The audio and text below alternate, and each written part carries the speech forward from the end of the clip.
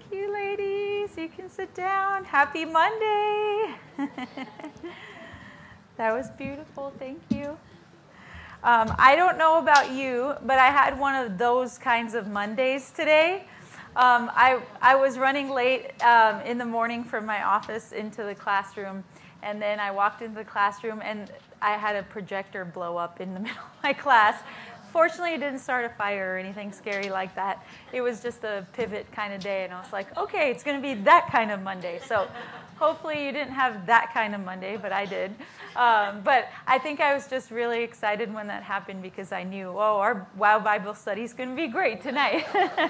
That's all I was thinking the whole time. But I'm so excited to be here with all you ladies and so excited to share what God has put on my heart about Abigail. And I don't know about you, but as you were reading on her or studying her, if you did the homework, it was so hard. Like I kept telling Kim all week, I don't know what to say because there's so much to say about Abigail. And I think Debbie was sharing the same sentiments before she was telling me. But yes, so much to say about Abigail, so much to learn from, and hopefully we all leave learning something we didn't already know about this sweet, powerful woman of encouragement. So I'm going to lead us in prayer again as we get into the Word, and then we'll get started in our study.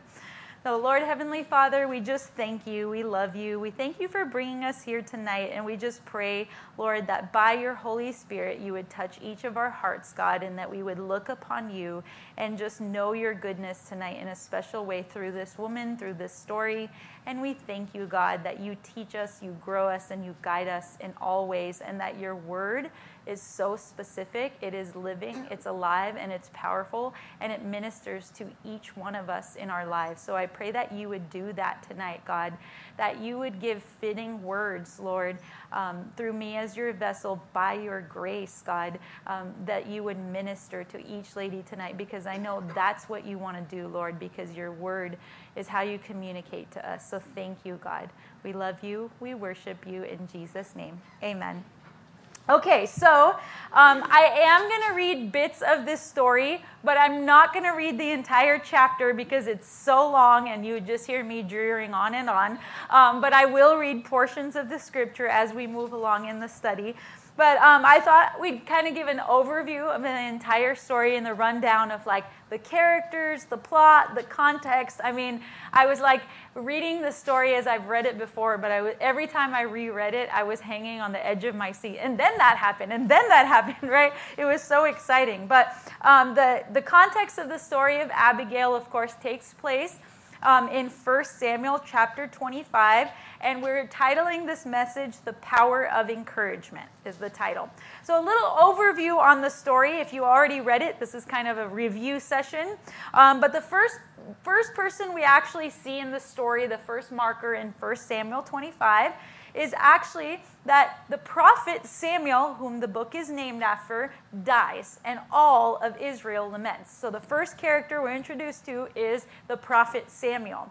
And you kind of get this notion, like last year when the Queen of England died, like all of England, all of the world was lamenting for the Queen of England. And that's kind of what was happening in that same idea, right? The whole nation of Israel was just burdened and saddened over Samuel's death.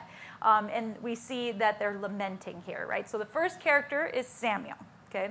The second character is a wealthy man named Nabal, right? Nabal. And his name means fool. And I couldn't help but wonder and listen to all the commentaries from other Bible teachers say the same thing, which is like, who named him? Was that like a given name? Like, was that something like everybody called him fool? Or was that like his dad and mom named him like fool? Like they were like, they knew like where he was going in life at his birth. I don't know. We don't know that. But we just know his name was Nabal and it means fool. Really interesting observation. It describes Nabal as wicked, right? And the word that is described as wicked when you see the character of Nabal is the word ra'ah in the Hebrew, and it's actually the same word to describe the wicked men of Genesis 6 before the flood.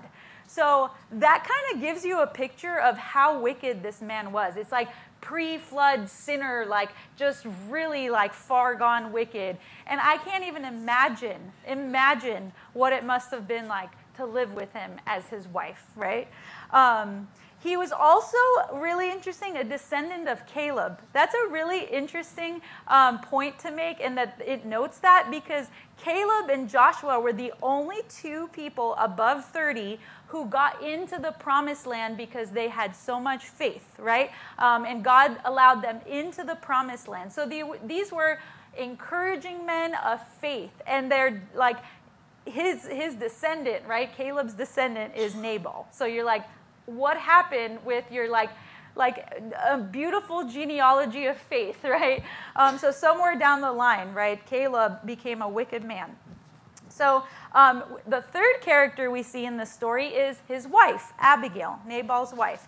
And her name means joy of my father, right? And I bet she brought her earthly dad so much joy. But as you read through the story, you see that she brings her heavenly father so much joy. So joy of my father, and I put it with a capital F.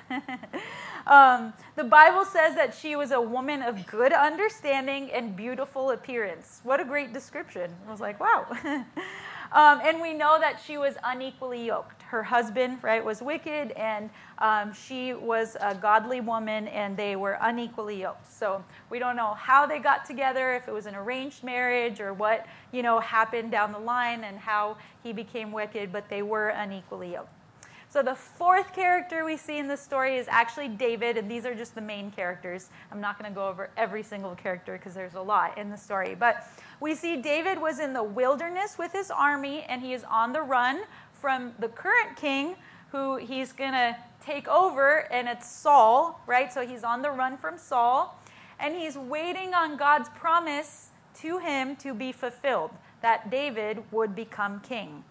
So him and his men protected all of Nabal's sheep and belongings while they were being sheared in the wilderness.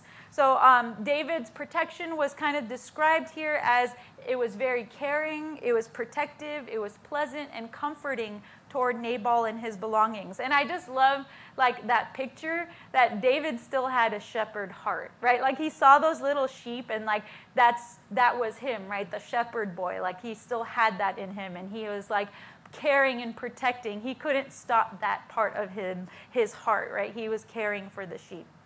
So in the story, because David protected Nabal's sheep, he goes ahead and politely asks Nabal and reminds him of the tradition of generosity surrounding the feast harvest. So this wouldn't be anything peculiar to do. So he wasn't doing anything out of the norm. And if you read the story, David doesn't ask Nabal for any specific amount, right? He's just leaves the generosity to Nabal and says, like, here's the tradition. I'm letting you remember this tradition. I took care of your sheep. And he's not like sending Nabal some itemized receipt of every hour. They guarded security for the sheep, right? So he's just kind of leaving it up to him. So that takes us right now back to the first character, and we go back to Nabal. What does Nabal say? Obviously, we know he says, no, I'm not going to help you, right? And not only does he say, I'm not going to help you, but he actually pretends not to know David, which everyone in Israel at that time would have known who David was. And he adds insult to injury by calling him a runaway servant, right? So he's just like pouring salt on David's wound, right? So that takes us back to David, and David is in quite the predicament, and he says in 1 Samuel 25, verse 13, every man gird on his sword. That is not a line you want to hear from David and his like ragtag renegade army, okay? They mean business, right? They were small in number, but they were like mighty warriors. So he actually had every intention, if you read on, to kill Abigail and their entire household and Nabal. So he was like really mad, really upset, right? So this brings us back to Abigail. And we see that Abigail was actually not there, not present, when David's men asked them for food. And one of the young men of Nabal's household came to Abigail when she got there and told her the situation. They told her, David's men came, asked for food.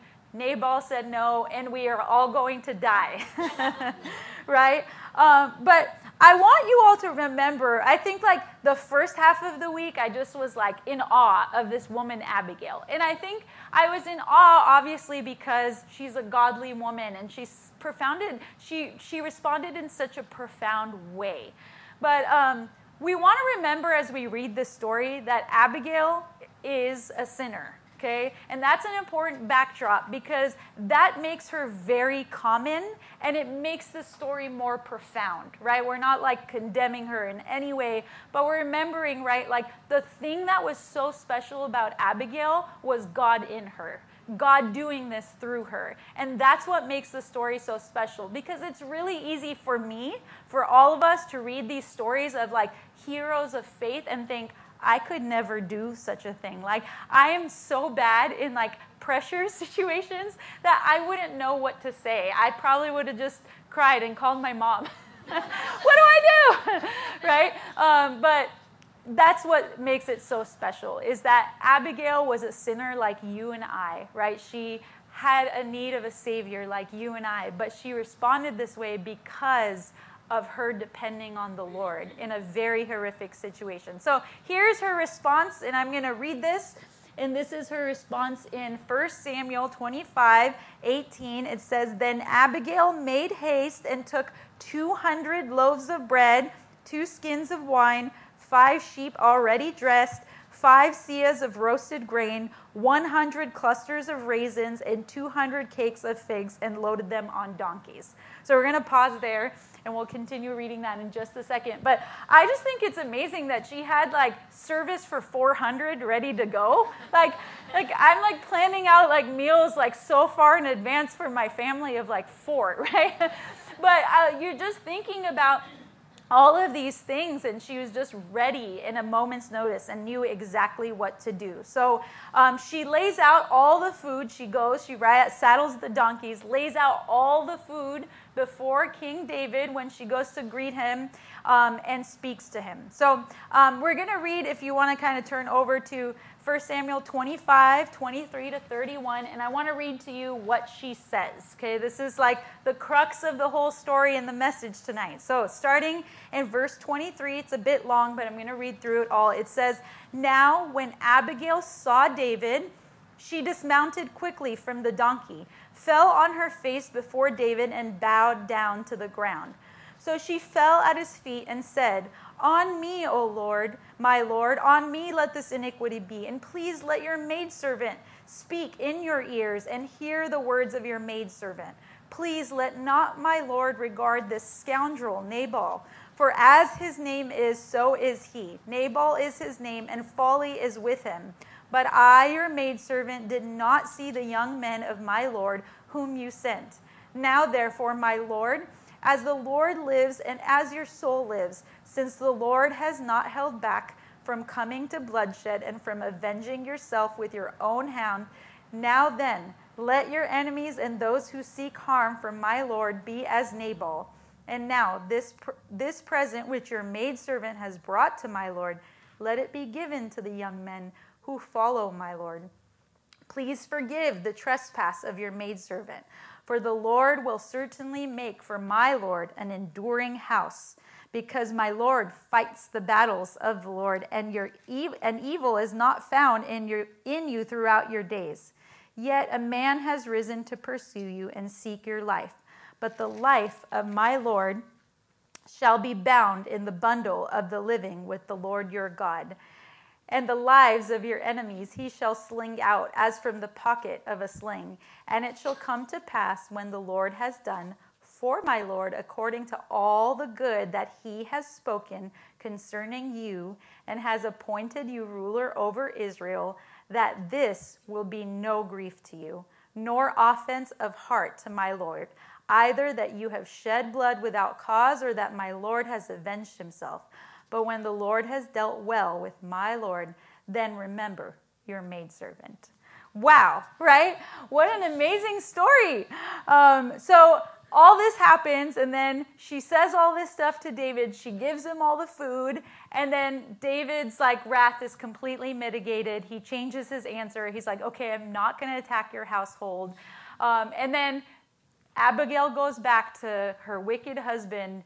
He has a stroke of some sort, heart attack, dies. David proposes to her, and then she's now David's wife. Wow. Let's go home. That was incredible. That is the whole Bible study wrapped up in that scripture, right? What an amazing story. But as I was reading, right, this passage we just read out loud, right? How beautiful it was, of how encouraging she was. So I had to ask myself that question, right? How do we remind others around us the same way, practically, of God's promises? Because that's what she did. And if you didn't remember, right, this was in bonus question number 3, okay? How do we respond like Abigail, where everything is falling apart? Right? And that happens from time to time. It feels like everything's unraveling. My heart's going bonkers. There's a lot going on, right? How do I respond to that situation? And how do we become encouragers to a discouraged world around us? So to answer that question, that takes us to our 3 main points for tonight. And the way we become encouragers is, 1, to know the word, okay? The second point tonight is to do the word. And the third point tonight is going to be to share the word. So let's start. So Abigail was able to be an encourager because she knew God's word. She knew the word, right? In verses 28 to 30, she shares 3 specific promises that the Lord gave to David. She knew that, right? Verse 29 says, the Lord will certainly make for my Lord an enduring house, right? She's talking about, she may not even realize what she was saying, but she was talking about how, right, the Messiah is going to come through the lineage of David, right? Through the line of David. So she's talking about that enduring house. 1 Samuel 16, we see that Samuel anoints David to be king when he was a boy, right? And Scripture always confirms Scripture. My pastor in California would always say that the best Bible commentary is other Bible commentary verses, right? Other verses, the Bible makes the best commentary. But I thought it would be helpful and practical to show you in case you'd never used it or you just wondered why it was there. Okay, this is my Bible. Okay, I love my Bible. This is one I had since I got saved. I got it as a gift from the person who shared the gospel with me. And in the middle, you have this column right here. Okay, and that's what the Bible calls cross-reference. And there's the verse you're looking up, the number you're looking up, and then it tells you all the other places in the Bible it talks about that topic. So if you weren't sure what a cross-reference was, that's exactly it. And it's really amazing because when you're studying God's Word, you have those types of Bible tools in some of the Bibles, and it tells you oh, there are other places. So here's the Bible cross-references that describe, right, all the other places that talk about this particular promise that Abigail is telling and reminding David of. So you don't have to write all these down, and I can give them to you later also, but 2 Samuel 7, 11 through 16, 1 Kings 9, 5, 1 Chronicles 17, 10 and 25, 1 Samuel 18, 17, 24, 11, and Psalm 7, 3. So these are all the places, right, that we see the same verse, right, being verified. So Abigail, right, knew God's word. She knew the promise God had made to the nation of Israel. And I imagine that Israel was in a lot of turmoil during that time, right? Saul knew he was on his way out because Samuel had told him that through God. And David knew he was on his way in, but he didn't know when, right? He was being pursued by Saul, and it was just really a lot of unrest during that time. The second promise from God to Israel that Abigail knows and reminds David of, also in verse 29. She says, "The lives of your enemies he shall sling out as from a pocket of a sling." Does that sound familiar? David and Goliath, right? She's like, I know what happened. I know what the Lord did through you with that story, right? She knew God's word. She knew God's promises. And I love that she remembered that. And it says in that story of David and Goliath, it says that David put his hand in his bag and took out a stone, and he slung it and struck the Philistine in his forehead. So she knew that story of 1 Samuel 17:49, right? And the third promise she reminds him of is verse 30, and and speaking about David, it says that God has appointed you ruler over Israel. And we see that also verified in 1 Samuel 13, verse 14, and also in 1 Samuel 15, verse 28. So those are, again, reminders when God told Saul, like, I have someone else I'm anointing, and we know that that was David. So she was very in tune with God's word. So the first and most obvious way that we become encouragers of God's promise is to know the promises, right? How do we know the promises? Isaiah chapter 28, verses 10 to 13 says that we need to learn it line upon line and precept upon precept, here a little and there a little, okay? That doesn't mean you get a little of God's word. That just means like you grow in it little by little as you faithfully take God's word in and listen to it. So the first and most important way, the greatest way we can encourage those around us is to have a daily devotional life, right? And even if you do have a daily devotional life, maybe you've gotten off track. Maybe you just get overwhelmed by a new schedule, a new season, right? And all these things that can easily get pushed out, right? Like it's always the one where our devotional time gets pushed out. And the best way we can encourage people, I know Jill is always exhorting us on this. Where's Jill? Jill. Oh, there you are. Jill. Jill's always so beautifully exhorting us on this where, like she sits before the Lord and there's always a person that day that she gets to share that with. And God is so faithful to do that, right? But we can't get God's word to give to someone else if we're not sitting at his feet, right? And sometimes this doesn't look like it's just this long, John always makes fun of me. He's like, are you going to wear your long sweater during your quiet time and sip a pumpkin spice latte and have 4 highlighters? And I'm like, I don't even like pumpkin spice lattes, okay? But sometimes it doesn't look like that. Sometimes I'm reading the 1-year Bible and I'm like, I just didn't wake up on time, okay? But I'm going to read my psalm. I'm going to meditate on it and pray through it and ask God to help me, right? I got a short time. And sometimes it does look longer. Noah's busy making a Lego house and he gives me 30 minutes and I get to have an extended time with the Lord. But the goal is to do it, right? To sit at his feet, to receive directly from God is the most powerful way we can encourage a lost world around us, right? The second is to just be faithful, right? To go to church, to go to Bible study. And that's not because we want attendance, but it's because God's word is so powerful, because he wants to minister to you.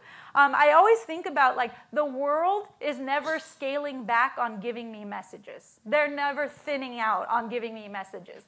Not only they're not thinning out, but they're going to get more aggressive, right? So I need a lot of God's word to be coming into me, to be pouring into me, that I know how to fight, right? I think about Pilgrim's Progress, right? The book from John Bunyan and Christian Pilgrim. He can't go to war without his sword, right? You can't go to battle. You would never send an army into battle without any sword or any weapon, right?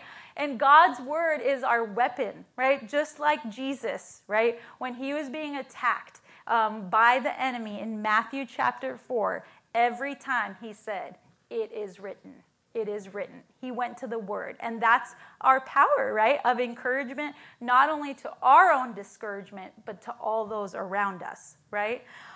We also communicate with God in prayer. That's our strength, right? Memorizing verses. I love how Val always says, personalize them, right? Put your own name into them, right? Pray them back to God. And those are really powerful ways that we can encourage others in prayer, right? It doesn't have to just be in words to them, but encourage others in prayer. And I love how she knew the word, going back to Abigail, because that must have been the most powerful shield of faith she had, being married to a very, very wicked husband. Debbie called it the most toxic relationship we've ever seen, and I like that. So none of us are void of trials, right? We need to go to battle knowing God's word. So the second point of how we become encouragers, just like Abigail, is doing the word. Doing the word. Doing the word. So there was action when she showed up. She didn't just show up and say, like, oh, like, I'm really sorry. My husband was really messed up to you, right? Like, thank you for being nice, but you probably want to not make this decision, right? She didn't tiptoe and just show up with words or speech, but she had action, right? She was a doer of God's word. James 1, verse 22 says, but be doers of the word and not hearers only, deceiving yourselves, right? So she shares her heart, right? She saddled that donkey, we already read, with all that stuff. I like how she had like 4, it said like sheep like marinated and ready to like be roasted. I was like, that's really impressive, you know?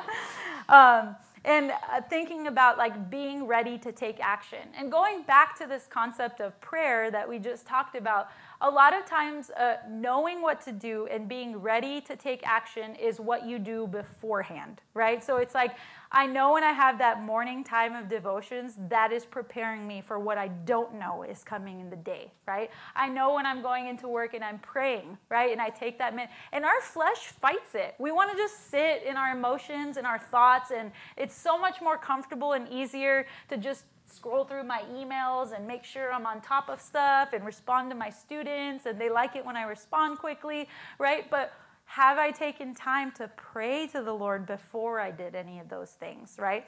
If you look at the book of Nehemiah, can we turn the air on? I think a lot of us are fanning. Thank you.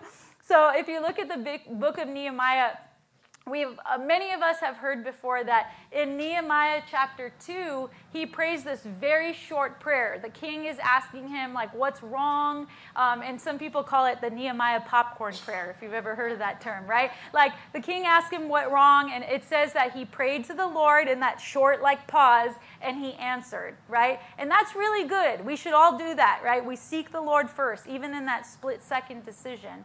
But what we don't realize is if you go back to Nehemiah chapter 1, verse 4, it says that he was consistently fasting and praying about that matter, right? So everything he did before, it wasn't some split-second decision he made. His heart was being prepared for that moment, right? The choices you make in the morning is preparing your heart for the battle of the day, right? And again, it's not condemning if you miss, but just like pause and do what you can. Like I tell the Lord, Lord, I dropped the ball this morning. I really could have handled my time better. I wish I took more time in your word, and now I have to go to work. Could you give me a verse to meditate on as I walk into work? Can you help me through the day, right? Those things. So just pausing and reflecting to the Lord. I also think doing the word as being an example to those around us is the most encouraging thing we can do. And of course, we know we can only do that by his grace and his Holy Spirit. In Exodus chapter 18, we see the story of Moses, who's getting visited by his father-in-law named Jethro. And Jethro comes along and he says, Moses, you're overwhelming yourself trying to answer all these questions by yourself. You got to get a godly team together to help you and make a way for this to work a little better. You're going to burn out, right? That's what his father-in-law tells him.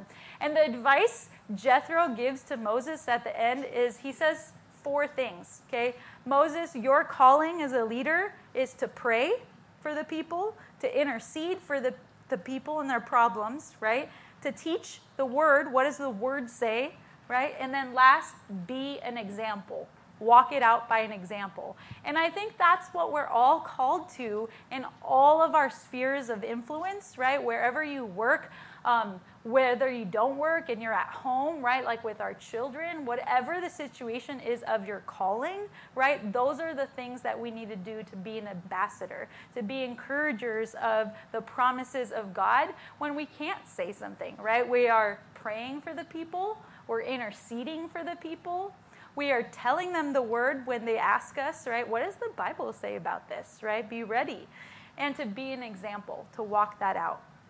So we know that Abigail knew the word. She did the word, right? And then last, we're going to look at how she shared the word. So she was an encourager. If you're thinking about encouragement, okay, I like this word. I looked up the word encouragement in the Bible, and the Hebrew word is the same word we get for the Holy Spirit, paraclete. Okay? And that means to come alongside, to come alongside. So essentially, like, just the same way the Holy Spirit, right, points us to Jesus, and Jesus points us to the Father, right? Our encouragements, our true encouragements in the Lord, point others back to Jesus. That's what they're supposed to do. So to come alongside, to come near, to console, to comfort, and to refresh, right? How much we need refreshment, right? To come alongside others. David needed reminding of God's promise. So just so you get a timeline, he was anointed to be king, they say somewhere around 10 to 15 years of age. He was a boy, okay? He became king at age 30. Okay, so there was a large gap of time where he was waiting to become king. So sometimes it's just the waiting for God's promise to be fulfilled that's really hard, right? We're all nodding. Waiting is hard. It's not easy. We need encouragement. And he was probably just really tired from running from Saul, right? Like he was being chased and he's like, I just want a break. I'm tired, right? So waiting is hard, and the Bible tells us in the book of Habakkuk, chapter 2, verse 3, it says that though it feels slow, wait for it, it will surely come, it will not delay, right? So it may feel slow, but it will come. God's promise does not delay. It's not a second too late. And David was just feeling weary and needed that encouragement, that reminder in what God had promised him.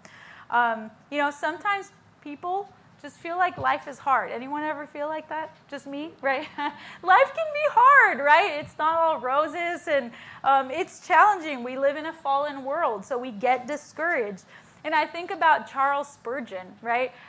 He suffered from like depression, right? He was so discouraged all the time. It says that a year into his marriage, he was 22, and before he even like really got into the ministry, he wanted to quit. Like he was 1 year into the whole thing.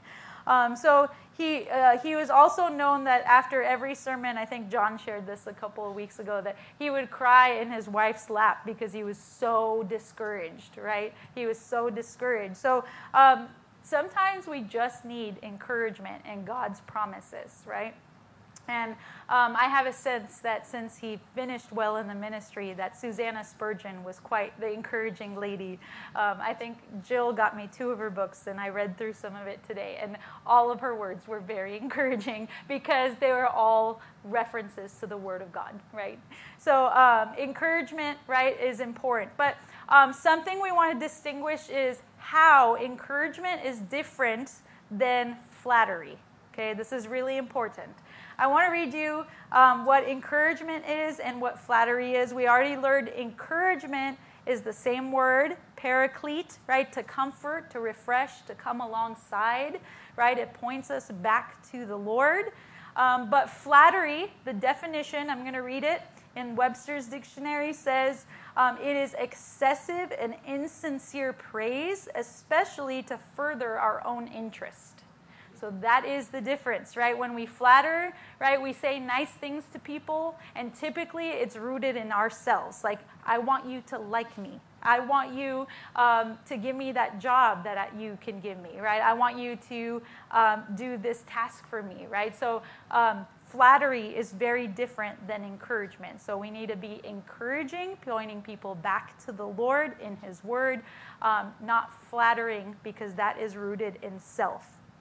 I like the observation here that she's also not afraid, right? Like she didn't know how David was going to react when she showed up.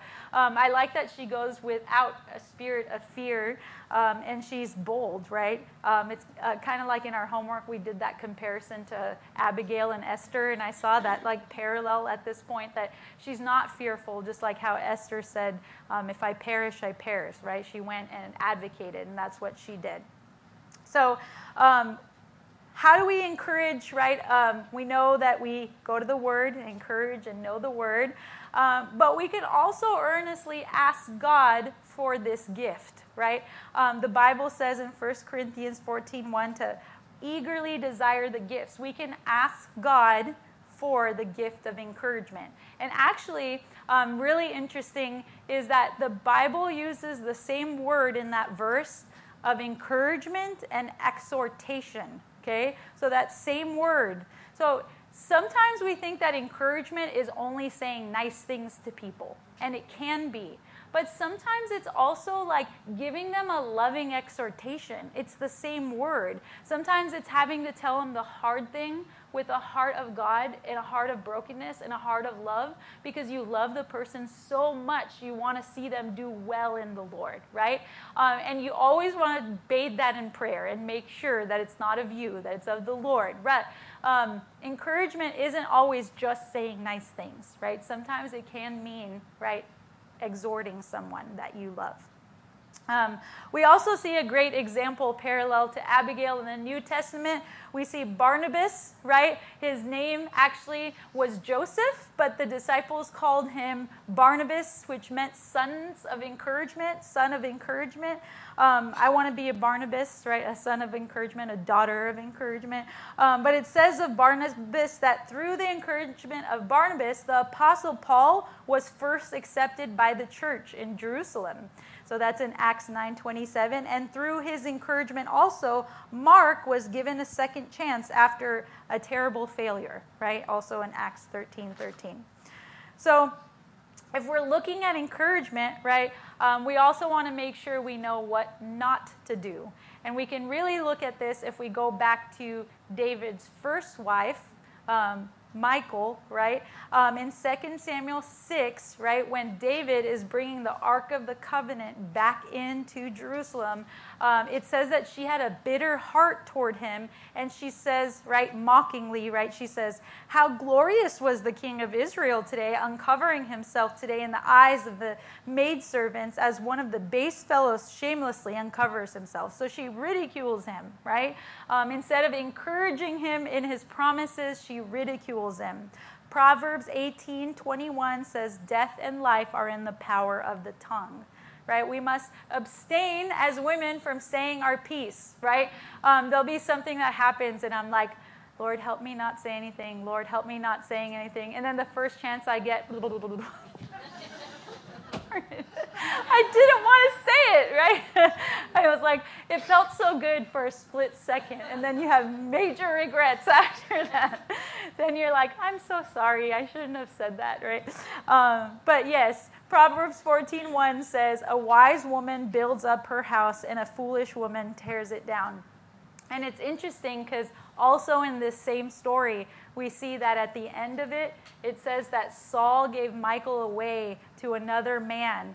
And it sure didn't seem like she went fighting. Like she was so bitter toward him, right? The Bible says she was bitter. So we want to make sure that we don't do that and we do encourage. So as we bring this all together, okay, some points of thought is that encouragement is to come alongside those around us. So it's just as simple as just coming alongside those around us in words and in deed, right? Pointing them back to Christ. Encouragement is not flattery or ever for self-gain. Abigail encouraged David by knowing God's word, by doing God's word, and by sharing his word. We can ask God for help to be encouragers. And last, encouragement is necessary to so many waiting, sad, in despair, or just discouraged, right? All of us get discouraged. So let's pray. Lord, thank you so much for all the things that you helped us to learn about Abigail. I pray that we would continue to learn these things in our group time from one another, God. I pray that you would be glorified and magnified in all that we do tonight. We thank you for your word. In Jesus' name, amen. Okay. Oh my goodness. The teachings are always so good that I'm a little panicked trying to go, what am I going to write, trying to keep up. But let's see if I can do this.